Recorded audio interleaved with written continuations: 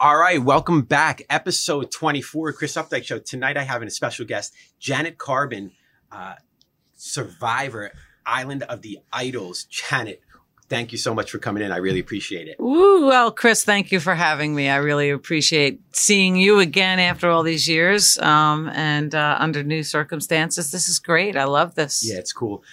So real quick, backstory. How did I get Janet from Survivor in the studio? Janet and I used to work together. We teach, right? We teach. We did. We taught phys ed, phys ed back at Jackson Memorial High School before she retired. How long have you been retired now? 4th year now. Going into my 4th year of retirement. Wow. Yeah. All right. So you're here to talk about Survivor. Give us a little background about Janet Carbin before Survivor. Well, I was always a teacher and a swim coach and always active, and my kids were swimmers and loved adventure. And I watched Survivor. I remember seeing the first show of Survivor when it came out, and I was like, oh my God, I could just picture myself there. So over the 20 years, I sent in like 4 tapes, and who knew what was going to happen or anything like that. And actually, they picked me up for Edge of Extinction, but it was too late to process everything. So I figured, it was done. And then I got the call the following year for season 39. I actually made them prove, I thought it was a joke. I thought one of my lifeguards or, whatever was calling me and making a joke out of it. And they're like, no, look it up, it's real. But I was a teacher at Jackson, and I was in Bricktown before that, years ago. And just, I'm one of those people that I just want to experience life as the best way I can.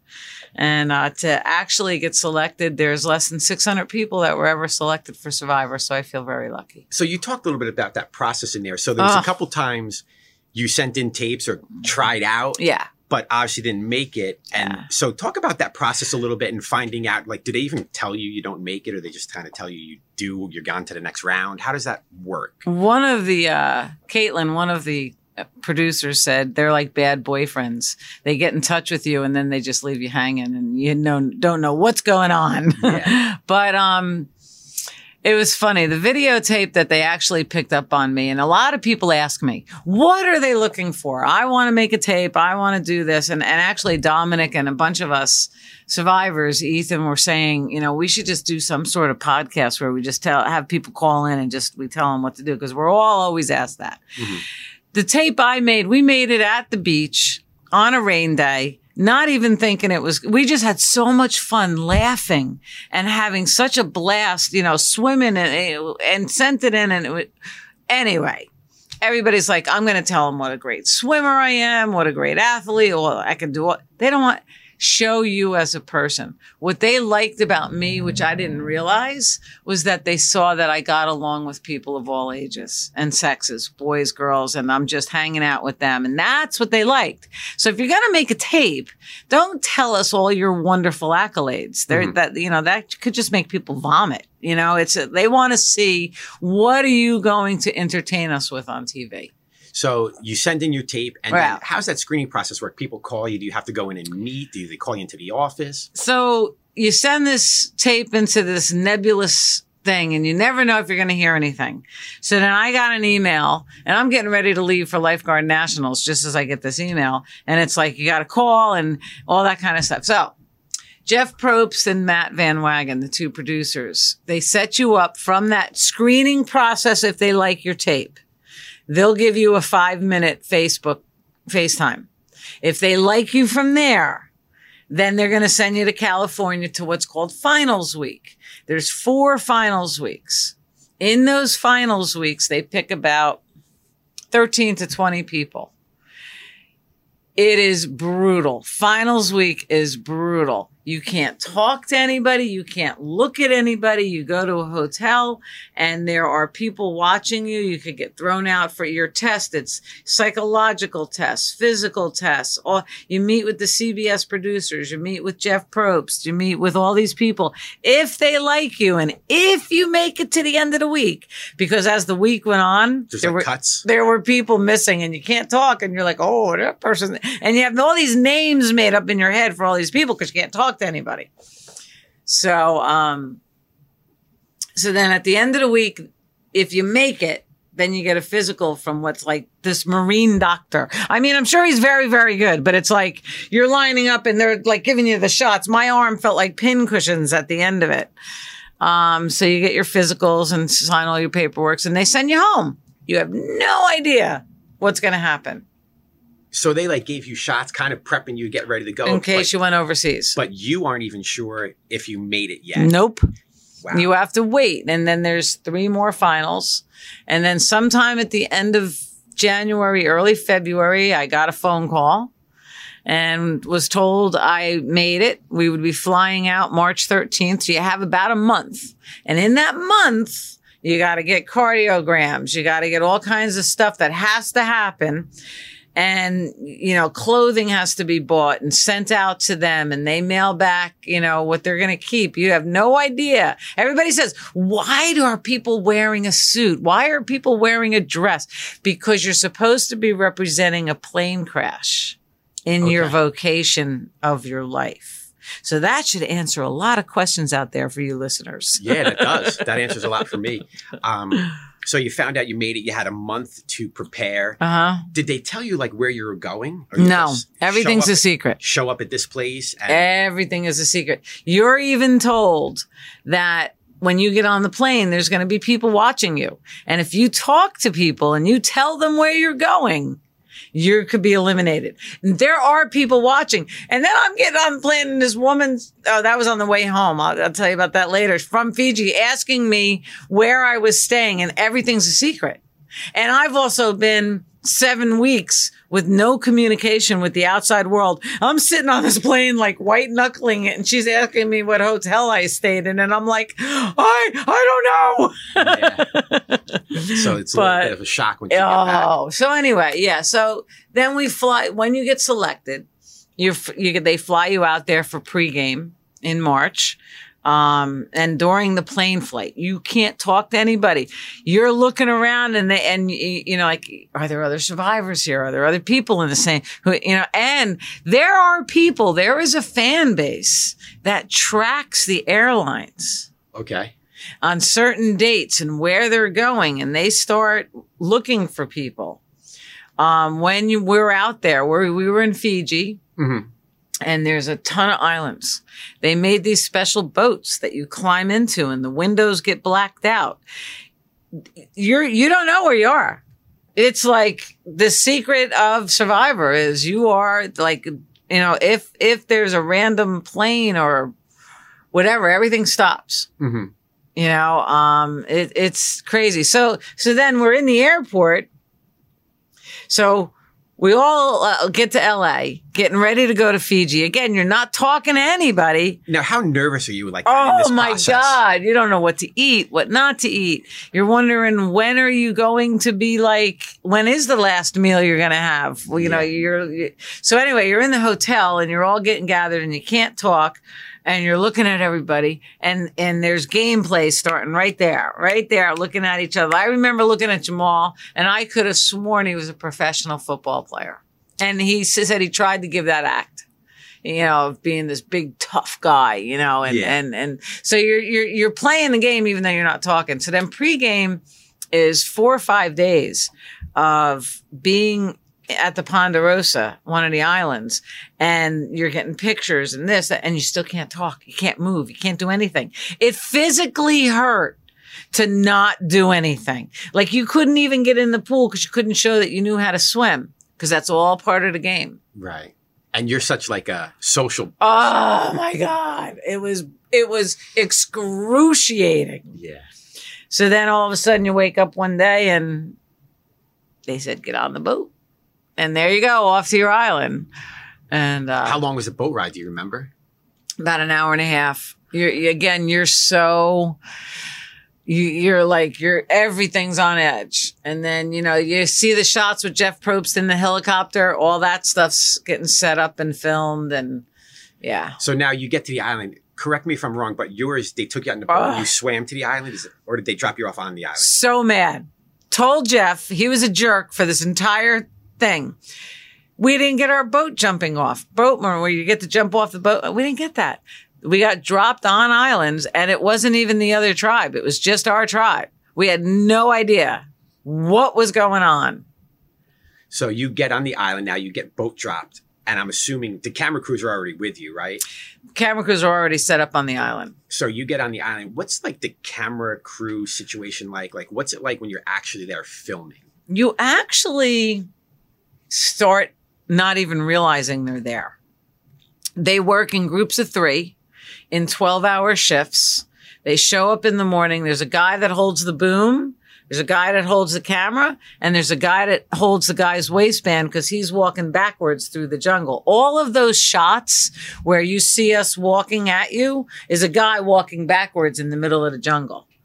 That's probably like a talent in itself. Oh my God. And if it rains, you're covered up to your ankles in mud. It's like sliding on glass. Yeah. And, you know, these guys, they were pretty amazing, but you kind of like, they just become a part of your everyday life. Yeah, they do. Because they don't talk to you. Yeah. So you're out there like the first, couple of days. What's it like just getting used to that scenario? You know, you're kind of in this place with these other people and you're just there and you're in the middle of nowhere. Like that's got to be a little stressful in itself, I would think. It's a little intimidating. Sure. There's a moment when you're like, oh my God, I'm really here. In the middle of nowhere. In the middle of nowhere with just the clothes on my back.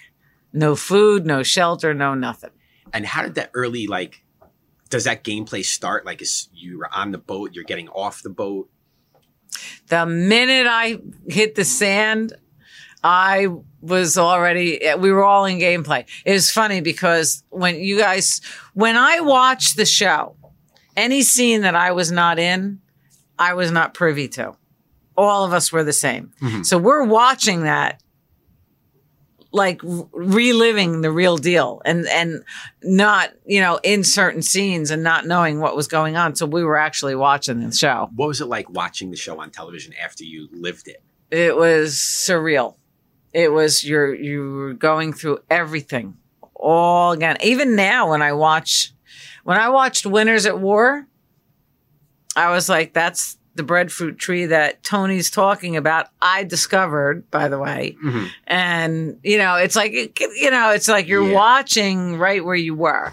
Do you think they depict your characters or actually your person pretty accurately on TV? Or is there like a little bit of some creative editing in there, or a little bit of both? You're going to get a big sway of opinions on this. I think they do a pretty good job in capturing the essence of the person. You got to realize tribal councils are like 2 to 4 hours. You're seeing 11 minutes. Yeah. The amount that you see on TV is 42 minutes. It's 3 days worth of filming. Yeah. And there's 5 reward challenges that you never even saw. Really? Yes. We had such a controversial season that they had to edit and cut out. And I rocked on some of those reward challenges. I was like, damn, they didn't get to see that. I was in the water and it was like that. And I was like, they cut it out. Yeah. You talk about being in the water a little bit. You have I'm going to brag about you a little bit. You have a pretty good swim background, right? Like you're a pretty high caliber swimmer in most all of your life. Yeah. So going in, and they had one of the girls on the other side was also like an Olympian, 3-time Olympian. Yeah. So, I mean, that's kind of on purpose, right? I mean, well, it was funny because when they were in my finals week, I said, listen, nobody's going to beat me in the water. And I was going to add, unless you're a competitive swimmer, because then Jeff's like, really? I was like, I'm done. Nobody's going to beat me. He's like, what about a big, strong young guy? Because they asked me, who am I going to hang out with? And I said, the athletic guys. And they're like, really? And I'm like, yeah. I said, there's no sexual tension. There's like, let's go and get this. There's like, we get along great. Yeah, that's kind of your personality. And that's my personality. And just like, okay. So then they knew it. I didn't know it. That they had recruited Elizabeth, Mm-hmm. Again, we're friends. And I thought I did pretty good keeping up with a 26-year-old Olympian. Yeah, I do too. That first night you were on the island, I think you kind of made an impact because you were able to make fire that first night, right? So right away, you kind of set a little bit of a tone. Like they're like, oh, this girl can make fire already. We don't even have anything. Now, is that something you like practice before you go? Like you buy equipment and because I saw that on some of your social medias, you're like in the backyard doing some stuff. Yeah. So talk about that a little bit. Like you prepared, and I don't know, does everybody do that? Does everybody buy equipment and practice making fire, or is that something that the Survivor contestants know they need to do if they're going on the show? Well, if you don't practice making fire, you're foolish if you're going on to Survivor, because fire is life in Survivor, and you could make it to the fire challenge in the final four. I needed to go on there and make an impact. Traditionally, in the last 20 years, the first person voted off is the older female. First person off. So that was my first goal. I had a couple goals. That was my first goal, and I had to go in and I had to make an impact. So I practiced every day from September. My husband, John, was my coach. He made balance beams in the backyard. He made me giant slingshots. He made me hoops, the grappling hook. I practiced throwing hooks at home. Once again, you got that first try. I stepped into the hero mode. I was really nervous because it was the first challenge. But anyway, so I knew I needed to. It was going to be a make or break. It was either I was going to get voted out first, or I was going to make an impact. So that was what I decided prior to. So John and I went and really researched the type of bamboo, how to do it, how to, get the spark. And thank God the Survivor gods were with me, and I was able to find the right bamboo and start a fire. Talk about, like you said, that kind of set you up a little bit because you didn't want to be like the older female who always gets traditionally gets voted out first. So you really did have an impact. You made fire first. You threw the grappling hook first try. So everybody's like, oh, Janet can help us a little bit, right? We don't want to vote her out yet. Yes. So talk about kind of how that social dynamic plays kind of like start, middle, end. Well, I have to tell you, people ask me, what is the hardest thing? The hardest thing is the psychological part. Screw the physical part. Because when you go camping or you go out or you do something with people, you spend your day, you set up your camp, you do this, you go fishing, you hang out. Now it's time to crack open a beer and have some marshmallows and s'mores. That doesn't happen on Survivor. Yeah. And, being as old as I was, and Dan, who was my ally, was the only other older people, these kids in their 20s want to stay up and talk. And we're like holding my eyeballs open with my hands going, can't we just go to bed? Like, this is late for me. So Dan and I actually came up with a system of how to try and get the kids to go to bed. You're still trying to put the kids to bed on Survivor Island. Because who's scheming?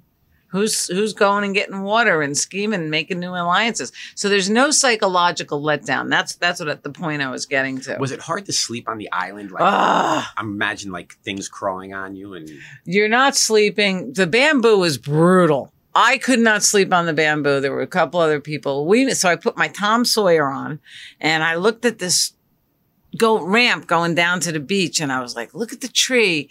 And so Dan and I made a beach hut. Everybody was laughing. No, it had never been done before. In the rain, it was the driest 2.5 square feet on the ground. Yeah. You saw all these people trying to climb in there and stay there. So we built 3 more. So, where was I going with this? Getting the kids to bed. Yeah. So, sleeping in the middle of the jungle. So the bugs were, when you see everybody all wrapped up, as soon as the sun goes down, these no-see-ums bugs and all that come out and they will get any exposed skin. That's why you see everybody all wrapped up. But, so I would sleep on the sand rather than the bamboo. And it was really funny this one night. I know I'm all scattered, but this was funny. We were all asleep and I slept on the bamboo this one night because it was raining. And Lauren's laying next to me and Kelly, and all of a sudden you hear this, shh, shh. She's like, Janet, what was that? I was like, nothing, Lauren. And I know damn well it was a rat. And I'm like, nothing, Lauren. It's fine. And it's pitch black. And all of a sudden you feel this running across and it must have gone into her hair. And she's like, it's in I'm like, no, it's not. And I move it. And she was hysterical. Yeah. She goes, you lied to me. And we had mouse poop in our rice and mold in our rice, but you could just kind of eat around it. Yeah. When you're doing like the physical challenges, how physical are they? Because when you're watching it, it's like, that's got to be kind of heavy, but you're not really sure. Or that's got to be horrible to stand on a pole for 35 minutes. So talk about the challenge piece a little bit, and then I'm going to lead you into like winning and losing. Okay. Challenges, you got to remember you haven't eaten, you're starving, you're not sleeping, and you're playing this intense game constantly. Now you're being asked to go into 110-degree heat and do whatever. The sand caterpillar challenge I thought I was going to die. I literally thought my shoulders were going to blow out of my shoulder joints and I was literally going to die. I didn't think I was going to finish it. And I heard Jack. That was another thing you didn't hear highlighted. Jack was the youngest survivor. He had the curly hair. Jack and I were probably one of the tightest alliances, and they never showed it because it was neat because he was the youngest and I was the oldest, and we were very, very bonded. But,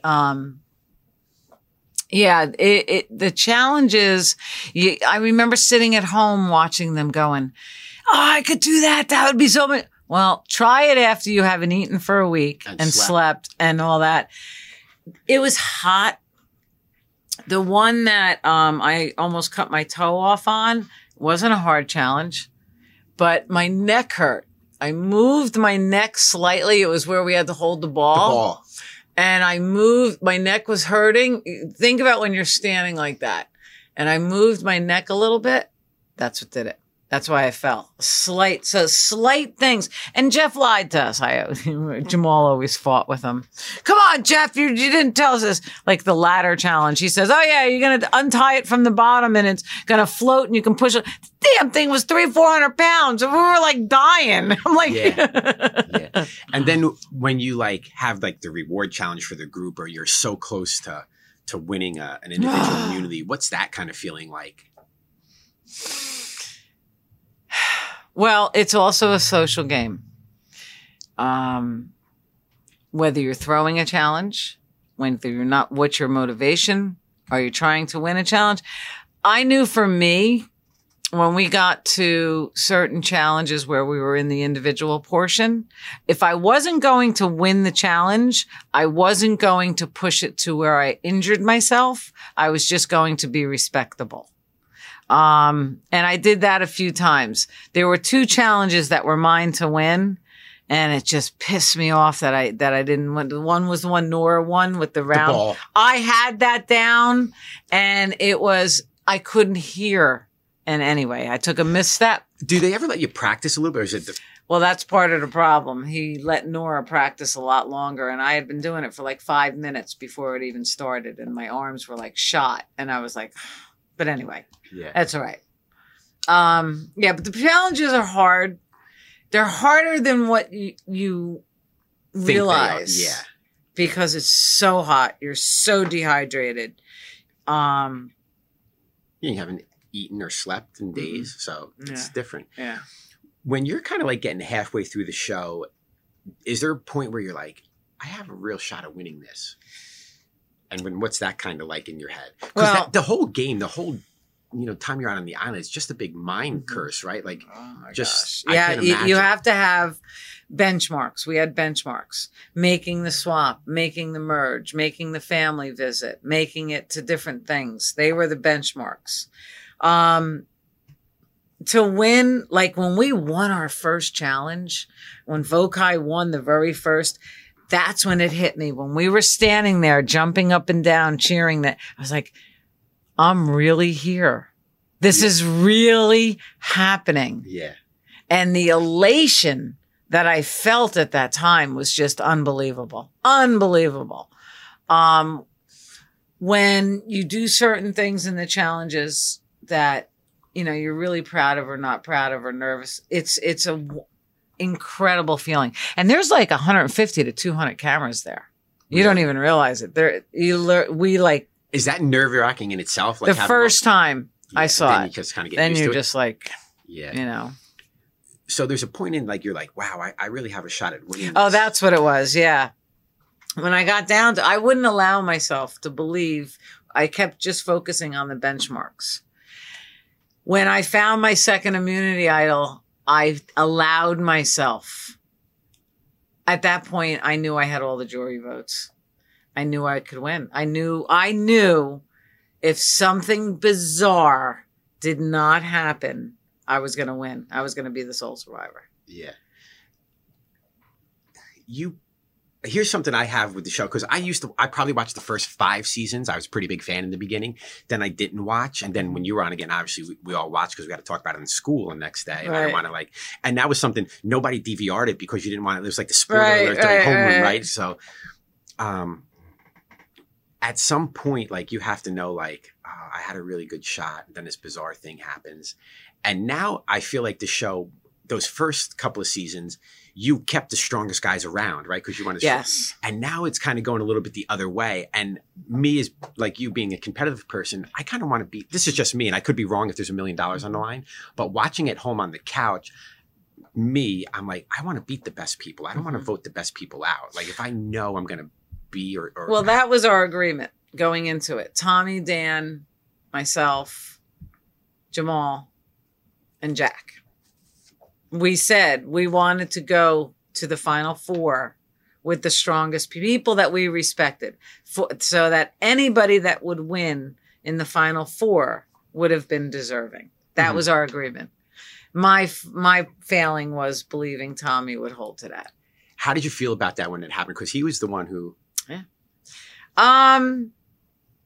But you have to trust people on the show. You have to trust people. But you don't know until And that was what happens. we constantly talked about. And I got news for you. Had Dan not been removed at 6, I would have been fine. And I'll tell you why.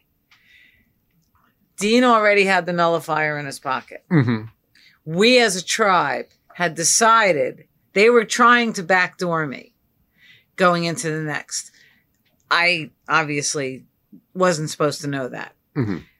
We had said we were going to put all the votes on Dean because he had Jamal's advantage, which he thought was real. We all thought it was real. So he was going to play Jamal's advantage. We were going to put the votes on Dan, and I was going to put a vote on him. He would have been voted off with the nullifier in his pocket had Dan not been removed at 6. Because once Dan got removed, everything changed. So you got screwed a little. I got screwed a couple times. Yeah. Yours was Island of the Idols. So when you guys got to go off, you got to hang out with Boston Rob and Sandra, and they talked to you guys. What was that experience like? Because they are like, right, in the Survivor world, they are the king and queen kind of. Yeah. So what was that experience like, getting to talk to those guys, and how valuable was the information that you got with them once you brought it back to the rest of the group? It was really cool seeing them. When I saw them, I was like, okay, what is happening now? Like, what does this mean? Is there some sort of flip in the game? I didn't know what was going on. I obviously turned down their offer. Yes. And it was like, it wasn't valuable to me. What was valuable, that experience, was just seeing them, talking to Rob a little bit, and that was cool. And, it was just that experience in and of itself was cool. And he did get me to think. He got me to question things. I needed to question more, When we sat at school and kind of talked about it and watched, we kind of knew you were going to be like that mother figure in the tribe. Did you know that going in? Was that like a plan? Was that something you like, or did you kind of just let it happen? I wanted to not have that as a plan. And it happened unbeknownst to me. But I also had it wasn't like this nurturing mother. It was more like the tattoo, let's go out and raise some hell kind of mother. So it was kind of fun that way. But, I didn't want to be the leader. I didn't want to come in and take charge. Which is surprising for me. And it's different for me watching, because I know your personality, right? Kind of outside of the show. Not that I'm saying you were different. I was, yeah. But you were, because you kind of don't hold back, right? Yeah, and I held back. And I'm going to be honest with you. The thing I was saying in school, I said, I can't believe how quiet she's being. I don't know. I can't believe she bit her tongue. And I could see a couple times where you're like, right? Yeah. But how hard was that for you to do? It's hard to do because you have to really think 3 steps down the line, what the ramifications are. And and as a teacher and a lifeguard and somebody that works with people, it was the biggest advantage was watching the physical reactions of people. because that said more than their words. Yeah, you're like reading body language a little bit and stuff. Yeah. So it's over. You're off the island, right? So you get voted off and you leave the island. Now you go back to that Ponderosa. Is that what you Ponderosa. do? So is that like super strange now? Like you're in a hotel room, you're getting like room service? Very weird. We get on the boat you get voted off, and then you meet with the producers and Dr. Joe, and they do an evaluation and all that kind of stuff. And when you get on the boat, Jimmy is, what kind of food do you want? They have all kinds of food ordered for you. Oh my goodness. For when you get off. I had to talk myself into sleeping in my cabin. They brought me to my cabin, and I don't know if you saw any of those scenes, the My Ponderosa. I didn't see any of that. You need to go to CBS All Access and look at My Ponderosa. You'll see all of the different people's time on Ponderosa and how they interact with everybody. It's really good. And there's a secret scene on there with me spearing a fish. I was the first female to spear a fish. That's cool. And it was pretty cool. But I had to talk myself into sleeping inside. It was quiet. It was clean. For a half hour, I was hyperventilating outside, going, I can do this. I can go inside and sleep in a bed. So you actually had a problem just going inside to like sleep, having a roof in a normal. Did you enjoy that a little bit, just being outside, sleeping outside kind of thing? One of the best nights I had was when I was excommunicated from the tribe and I was sleeping on a hole on the beach. I loved it. Yeah. I loved it. By the second, I was like, I love this. And then I was like, all right, I got to get back in the game. I got to change my mode. I got to get some strategy together. Yeah. I was like, but this is really nice out here. Yeah, in the middle of nowhere. So what else kind of was going through your mind when you were going like, I don't want to go in the cabin? Like you're getting regular food again. You're taking a shower. Oh, the shower took forever to get clean. I didn't think I'd ever have clean fingers or toes again. And then you can't eat a lot. You're messed up for a long time, several months. Really? And, and that was the whole thing. Like when we won the food reward on the family visit, you have all this stuff and people are like, oh, here's beers and here's this. You don't want that. You want to eat the protein and have the stuff that's not going to fill you up as much. Yeah. Like the bread is going to fill you up too much. So it's not going to be good later on. Right? Oh, no, you're going to the bathroom all night. Oh, that's no good. So you do that, you get voted off, you're back at Ponderosa. And now what's the time frame between you going at the Ponderosa to the actual, did they do a live filming for your finale? They did not. We were the first one that did not do a live filming. Right. So we go to Ponderosa and then I was only there for 2 nights. And then they fly us out. And I'll never forget this. I can still feel the panic. We land in the Fiji airport. They hand us our phones back. Now, we hadn't had a phone in our hand or newspaper or anything in weeks. I'm standing there looking at this phone. We're all standing there. I didn't even know how to turn it on. I was like, oh my God. Then I'm doing the customs thing on the screen. And the last question should have been answered like yes. And I answered no. And it threw me into the other line. And I was having there had to be the plane is full of producers and everything. And I think one of the guys knew I was having an absolute meltdown. He's like, it's okay. It's okay. Oh, wow. So talk about being in that actual like finale, like you're kind of on that set, you're filming. Now everybody's there after you kind of got, Well, it's almost, we come home May of that year. We fly, filming's in March. We come home in May.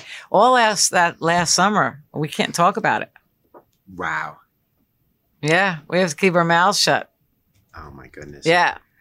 After you were done and you kind of were off the island, did you have some like aches, pains? Like you didn't wear shoes? Like, did you wear shoes for like a month? No, I didn't wear shoes. That was the thing that was messed up the most. Aaron and I talked about this. We were so afraid of being on the island and being injured because he's a weightlifter and he hurts his lower back. When we were on the island, we were fine. The minute we got off the island, all these aches and pains started. But yeah, my feet were cut up really bad.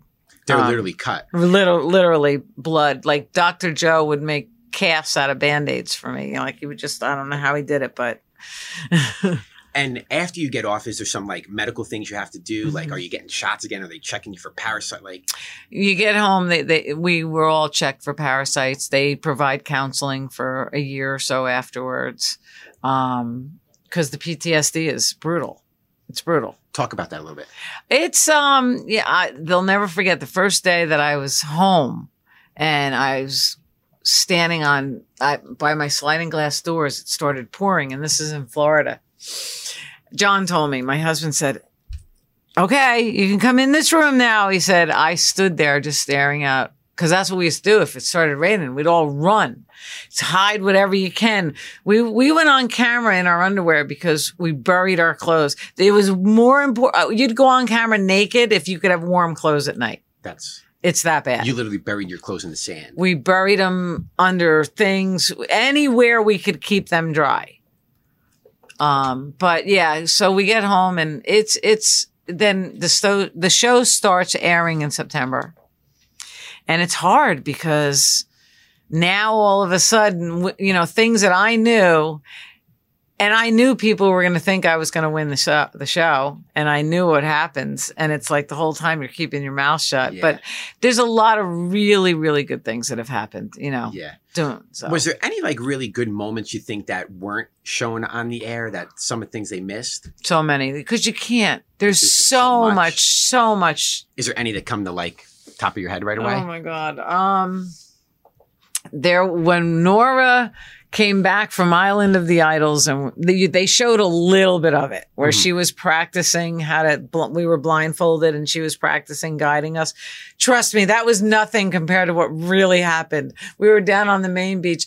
One of the cameramen fell over laughing so hard, and we couldn't talk to him. Anyway, it was just funny. So there was like a lot of that. There was the moment when I speared the fish was really cool. Yeah. Really cool, because no other woman had ever done that. And I was really proud of that. And he caught it on film. It was like insane.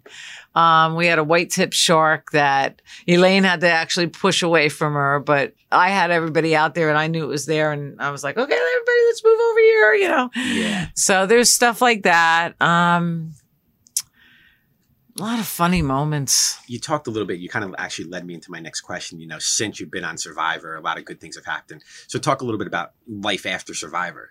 Life after Survivor has been really interesting. I've been very fortunate I'm working with Reality Rally, Michelle's place out in California. I'll be going out there for a 3-day event where they're raising money for breast cancer research and a facility out there.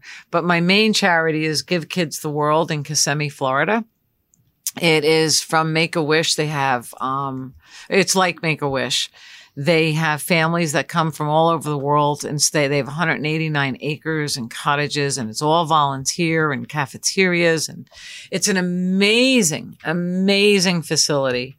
And throughout the year, many of us try and help them out. Like I sold all my clothes to them. I auctioned off Zooms so people will bid and the money goes to them.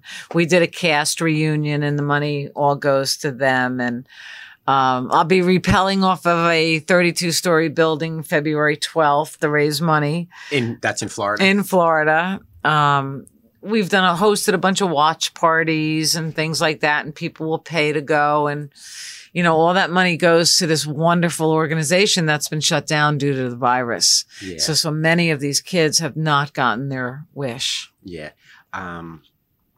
Would you go on again if you had an opportunity to go back? Probably, yeah. Yeah. I mentioned it would be nice to go on The Amazing Race. The Amazing Race, Big Brother, and Survivor are all the same producers. So we don't they will now call us as to do stuff. And I said, put Elaine and I together for The Amazing Race. And Elaine and I are like, yeah, we can eat. We don't have to So speaking of which, the 25th of this month, we're all going to Elaine's wedding down in Kentucky. That's cool. That's going to be a fun time. Oh my gosh. The whole cast? The Holiday Inn down there doesn't know what's going to hit them. I thought about calling them because we're all talking to each other. And I'm like, yeah, I'm staying at the Holiday. Yeah, so am I. They have no idea what's going to hit them. That's going to be a little crazy. Yeah, it's going to be insane. Okay. Probably a 3-day event. Anything you want to say before we get out of here?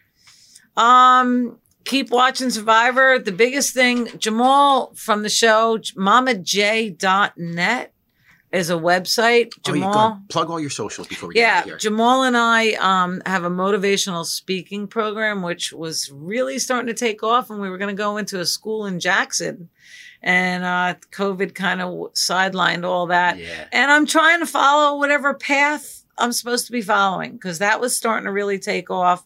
I did a couple of things down in Florida. Worked with some school systems down there. They have this organization called PI, and it works with the businesses and the school. It's really good. But anyway, we'll see where that goes. Right now, I want to center a lot on raising money for the charities and just continuing, like, speak your truth, live your truth. Don't put limits on yourself. I don't want to hear I'm too old. I can't do this. I can't do that. As a teacher. Yeah. I never wanted to hear that. And it's like, figure it out, suck it up, figure it out, pick yourself up and go out and do it. Yeah. We're going to end it with that. Janet Carbin, Survivor, season 39, Island of the Idols. Janet, thanks so much for coming in tonight. I appreciate it so much.